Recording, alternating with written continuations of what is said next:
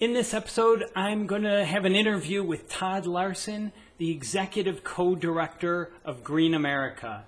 This is the Impact Financial Planners Podcast with Bill Holliday, brought to you by AIO Financial, a fee-only fiduciary financial planning firm specializing in socially responsible investing at AIOfinancial.com. Thank you very much for joining me on this episode. I'm glad to have Todd Larson, or an interview with Todd Larson, on this episode. He's the Executive Co-Director of Green America, which is a nonprofit organization. They've been around for 35 years, trying to create a green, or pushing our economy more green. And he is responsible for planning, direction, oversight of Green America's engagement with individual members and the general public, as well as with corporations that are targeted by the consumer campaigns. Prior to this position, he managed Green America's corporate engagement and policy programs, including climate action, fair trade, better paper, social investing. He oversaw all the campaigns, which included Clean Energy Victory Bonds, GMO Inside, Raise the Bar Hershey, Break Up with Your Mega Bank. We at AIO Financial are members of Green America, and we've been glad to be listed in their directory. And so I'm going to go right to the interview with Todd. All right, welcome, Todd, and thanks for joining me on this podcast. Great. Thanks for having me as a guest. Yeah. Could you give us a brief description of Green America, some of the services and areas you cover? I know it's a broad, you work on quite a few things. Yeah, absolutely. So Green America is a national nonprofit organization. We've been around for about 35 years, and our focus is on creating a green economy. So we're engaging consumers, investors, and businesses alike in what they can do to create an economy that actually works for people and the planet. And within all that work, we do reach a large consumer audience and give people tips and strategies to green their lives and how they can use their assets to create a greener world, and also how they can take action to get corporations to green the world. We have a business network of about 3,000 businesses nationwide. They're smaller businesses, and they're all very green companies that we've certified so people can feel good about purchasing from those companies. And then we also do supply chain work. So we work with large corporations all the way down to workers or farmer level, and how across the entire supply chain we can create a greener economy in food and things like manufacturing. So we have a number of working groups that actually help the whole supply chain become green. Well, and with that supply chain, that's Green America staff that are working on greening up the whole system? Yeah. So what we found as an organization is we've been doing corporate campaigns, and we were asking companies to make commitments to do things that were either green and or benefited workers. And when we finally got companies to the table, what we found out is a lot of them genuinely didn't know how to implement what we were asking them to do. So out of that, we decided, well, actually, we could help you. And not only are we going to help you, but we're going to help your competitors and everybody else in your supply chain. So, for example, we did a campaign a few years ago to try and get the Apple Corporation to remove harmful chemicals from their supply chain. And the campaign succeeded in that Apple said, yes, we're going to start eliminating some of the most toxic chemicals in our supply chain. And then we asked them, well, how about tackling all the chemicals in your supply chain that workers are exposed to? And the realization was that Apple alone would have a hard time doing that with all of its supplier factories, because those factories also are the suppliers for all their competitors. So then we're like, well, why don't we bring everybody around the table then and work collaboratively together about how you can remove chemicals from the supply chain. So now lots of large corporations work with us in that sector, and also academics, representatives from factories and workers are all sitting around the table together and mapping out how do you get rid of a lot of these toxic chemicals. Oh, that sounds like a big undertaking. I mean, dealing with several companies and even technology of how else do you clean these things or whatever they're doing with the chemicals.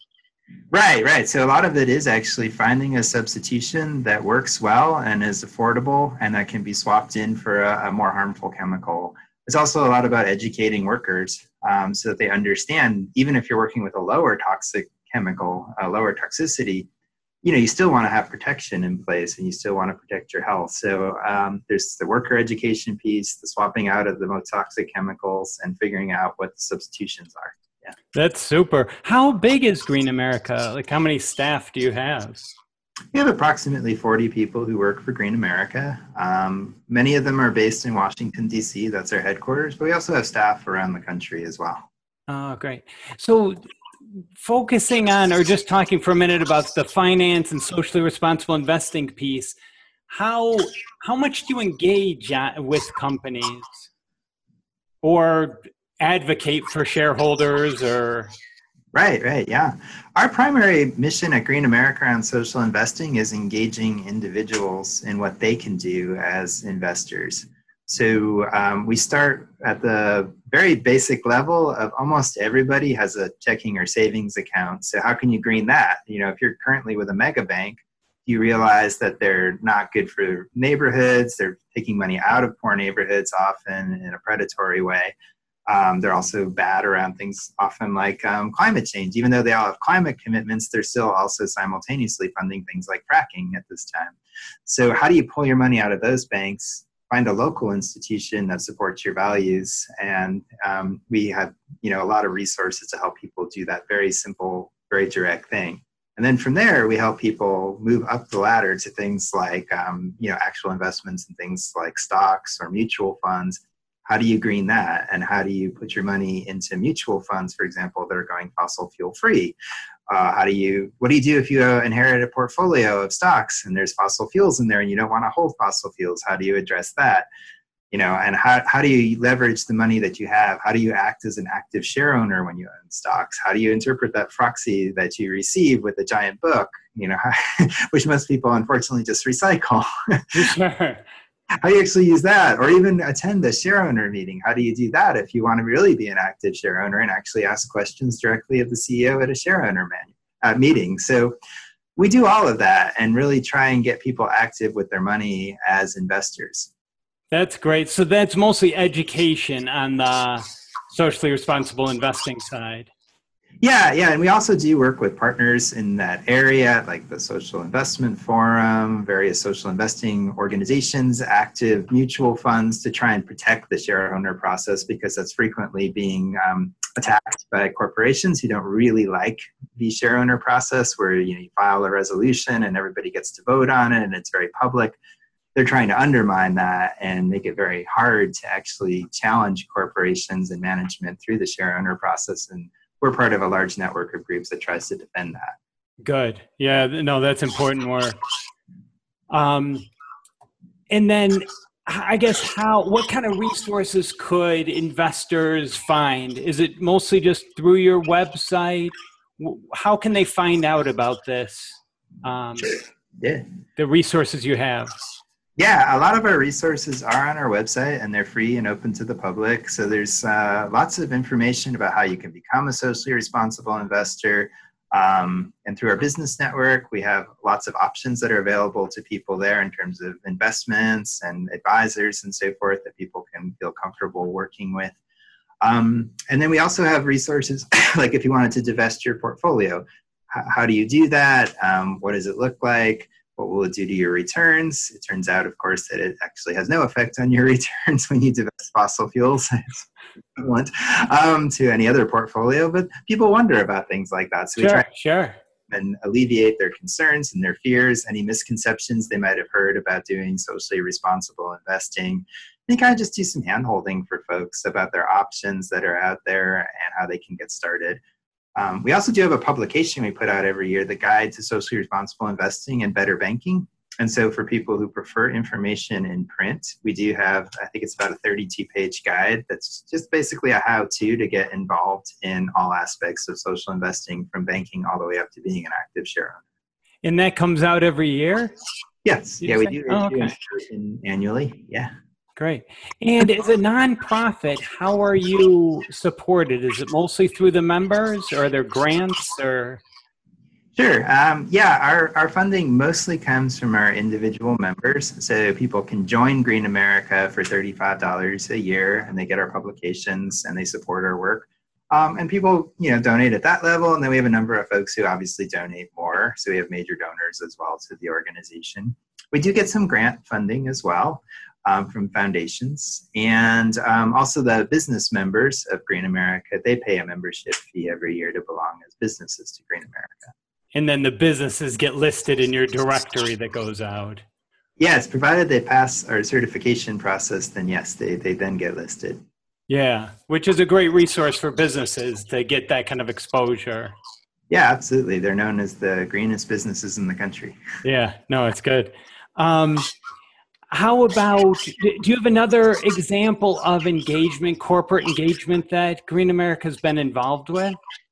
Sure. Well, on our consumer side, as I mentioned, we do use that consumer voice of our hundreds of thousands of supporters to ask corporations to improve their conduct. So people write to companies, they call companies, and because of that, and because companies are concerned always if their consumers are starting to wonder about their environmental practices or their labor practices, will they actually lose business share, and will the brand be damaged from this kind of work? They start to engage with us, and that's where we have a lot of our direct corporate engagement, is when we're doing corporate campaigns. And we talk to companies about, this is why consumers care about this issue, this is why this issue is going to grow. And perhaps more importantly, we explain to companies, if you do this green thing now, you'll actually be ahead of your competitors and you'll have better market share in the future, you'll have better profitability, you'll be a more stable company. You won't get sued for doing the wrong thing. These are all good reasons for you to do what we're asking you for. It's not going to harm your company. It's actually going to strengthen your company. And, we also talk with them about how they can do it in an economical way.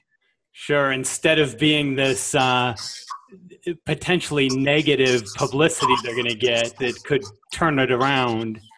Yeah, and we always reach out to companies before we would ever reach out to consumers and ask them to target companies and pester companies to ask them to go green. Our first step is always we actually reach out to the company and see if they're willing to talk. And sometimes they're totally open to hearing suggestions and information and learning things. And sometimes they actually just adopt green practices without or ever running a campaign. And we're happy to see that as well. Yeah, sure. About how many members do you have? Well, we reach about 180,000 individuals across the country who regularly work with us. And then we have, as I said, about 3,000 businesses across the country that work with us as business members. That's great. And about how many of these consumer actions do you do a year? Is there or does it depend on the size of the action? It does depend a little bit. So we engage probably in terms of urging companies to move forward with maybe 8 to 10 companies a year total. And for each of those campaigns, we might do several actions actually. So there's an email action alert, there might be a social media date of action, there can be telephone days of action for people to call the company directly. We sometimes actually do live events that people can show up for, and at a company's headquarters, at a share owner meeting, things like that. We'll sometimes do that as well. Oh, that's a pretty big. And would you consider that one of your bigger focuses? I know you have a lot going on with the directory and all these other issues, but that seems like that would be a pretty time-consuming effort. Yeah, we have several staff who are dedicated exclusively to trying to get large corporations to green their practices and using that consumer voice to get them to do so. So there's about 5 or 6 folks who just work on that area of organization. And it is a big part of our work, and it grew over time. We really started more engaging consumers on greening their individual practices, but then, which we still do. We also realized that even if 1 million people green their practices, not quite the same effect as if we get a large corporation to green something, because all their customers, millions and millions of their customers, are taking part in a green action because the company greened itself. So we'd like to do both, get individuals on board and green their lives, and then also get those large corporations to move in a green direction, just because the impact is so enormous when they do. Yeah, I agree with you. That makes a lot of sense. Could you give just a couple examples of some of the engagements you're currently involved with? Sure. Well, we've been working on the telecommunications sector. For example, we have a campaign called Hang Up on Fossil Fuels, where we're encouraging the large telecoms. There's 4 large-sized telecoms in the United States, which are AT&T, Verizon, Sprint, and T-Mobile. So we're encouraging them all to adopt 100% clean energy to run all their massive networks and servers, keep everything going for us. Because collectively, they use a huge amount of electricity, kind of similar to all the households in New York City, actually.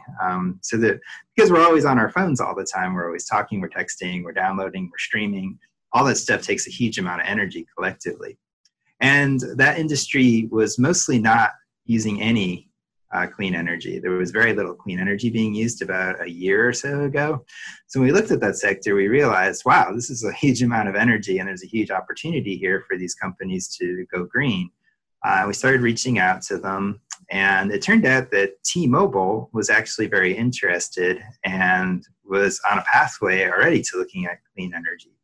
So when we talked to them, they said, oh, hold on, we're about to make a big announcement. And they actually went 100% clean energy by 2021. So they're... And you're saying T-Mobile in their manufacturing or their their operations? No, it's actually the running of all their networks. The manufacturing is, of course, by Samsung or Apple or whoever owns. But and so that's sort of an embedded carbon footprint in that. But really, we were just talking about their day-to-day operations of what they do as a business, which is to handle all those phone calls and streaming, all that data. Would you make that 100% clean energy powered? And T-Mobile was totally on board. And not only were they on board, when we started targeting AT&T and Verizon, they joined us and said, well, we're making 100% clean energy commitment. Why can't these 2 big companies make 100% clean energy commitment? And then shortly after that, AT&T started down a pathway of purchasing clean energy. And they're approximately 30% commitment to clean energy now, from 0 to 30. Yeah. Or they were about 2%. So from 2% to 30 is quite good. Verizon's the one that hasn't really moved yet. And we've tried talking to them, and we've been using the consumer voice.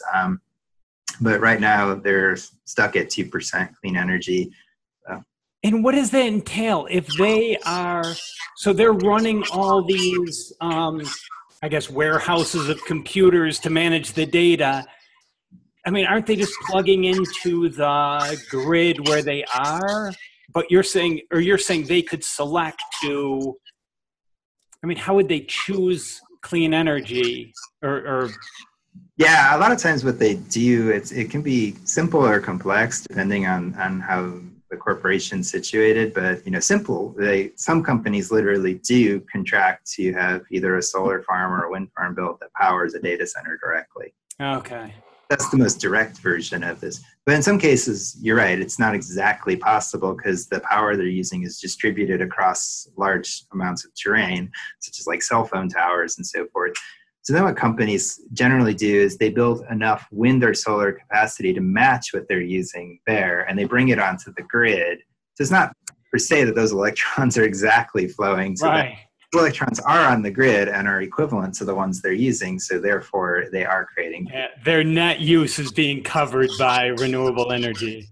Right, exactly. Yeah, okay, that makes sense. Yeah, and I guess they're a big enough consumer that they probably have more options than the typical household. Oh, absolutely. Yeah, they have a lot of options. Yeah.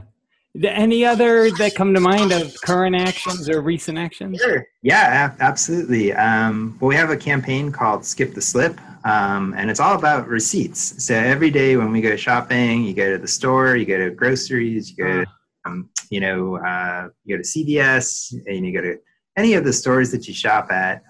You're generally just handed a receipt. So that little piece of paper, or a long piece of paper, depending if you're going to CVS, it's very long, obviously. You're getting 2 problems there. One of which is that there's a huge amount of resources ultimately embedded in all that paper because there's millions upon millions of those transactions happening every day. And that adds up to a huge amount of energy used to produce that paper.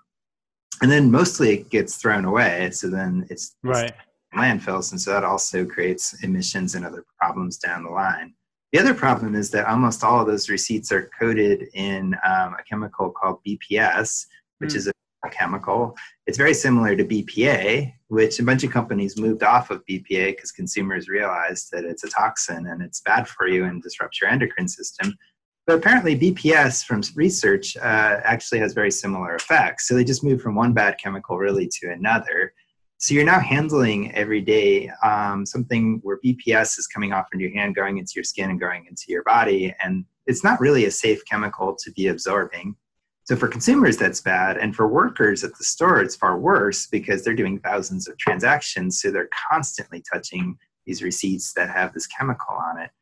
So we're really urging all these large retailers to move off of that, offer electronic receipts for customers who want them. And for customers who want a paper receipt, go with a non-toxic option, which is readily available at this point. So we have a campaign right now on CVS. Because they do actually offer an electronic option, you just have to know proactively to go to the store and tell somebody, I want the electronic option. They don't market it. They don't encourage people to do it. And they give out those enormous receipts that everybody makes fun of. Yeah, you're right. So I think it's time for them to really step up and move more people into digital receipts and to make their paper receipts non-toxic. That's great. And how are you coming up with these different areas? I know you cover a whole bunch of areas you address between, labor, finance, food, social justice, climate. How are you identifying what companies or what areas to go at? Yeah, I mean, we do have some core areas of Green America where we've decided that these are some of the issue areas where these are the biggest problems facing society and where the biggest solutions can happen. And so they are organized around energy, labor, food, and finance. And so in other areas where we feel like the consumer investor voice can be very powerful as well. And partly it's driven by the fact that those are areas where we can actually make real change with these large corporations and get them on board and, green their practices in a way where it's going to have a huge impact.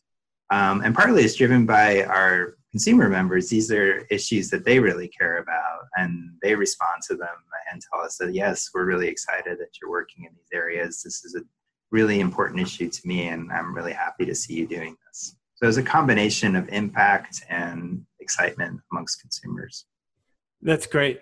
And so if people want to get involved, what's the best way, I guess, to get in touch with you or get in touch with Green America? Yeah, if you go to our website, at greenamerica.org, there's going to be pop-up windows that pop up that ask you if you'd like to sign up for our newsletter. And there's also a page where you can sign up for a newsletter. And if you do sign up for our email newsletter, we'll send you a couple times a week information you can use. Some of it's, like green tips and strategy emails, and some of it is actions that you can take to try and encourage large corporations to move and change their practices. So you get a mix of that. You can also become a member. There's, if you donate to Green America, you get our publications throughout the year, and you're supporting the organization and its mission and all the work we're doing in the world. People can get active that way as well. That's great. All right. Well, thanks a lot, Todd, for your time. This is important work you're doing. Well, thank you. Thanks for the interview, and certainly come back to us anytime in the future, and we're happy to talk with you. All right. I hope that was useful. It's good to know about Green America. They're a good resource to be aware of in this area. They do a lot of good work. And thank you for listening to the Impact Financial Planners Podcast. This has been brought to you by AIO Financial. If you need help with any part of your finances, investing, taxes, retirement planning, insurance, please contact AIO Financial. Their fiduciaries fee only. For a free meeting, AIOfinancial.com. As always, I love your feedback. I've gotten a little bit more, so I'm going to continue to ask for it. Please feel free to email me, comment. I guess commenting is the best because then other people can see the comments. And if there's questions, instead of me just sending an email back, everyone can see the answers to issues or questions that you brought up, or input if you have other thoughts.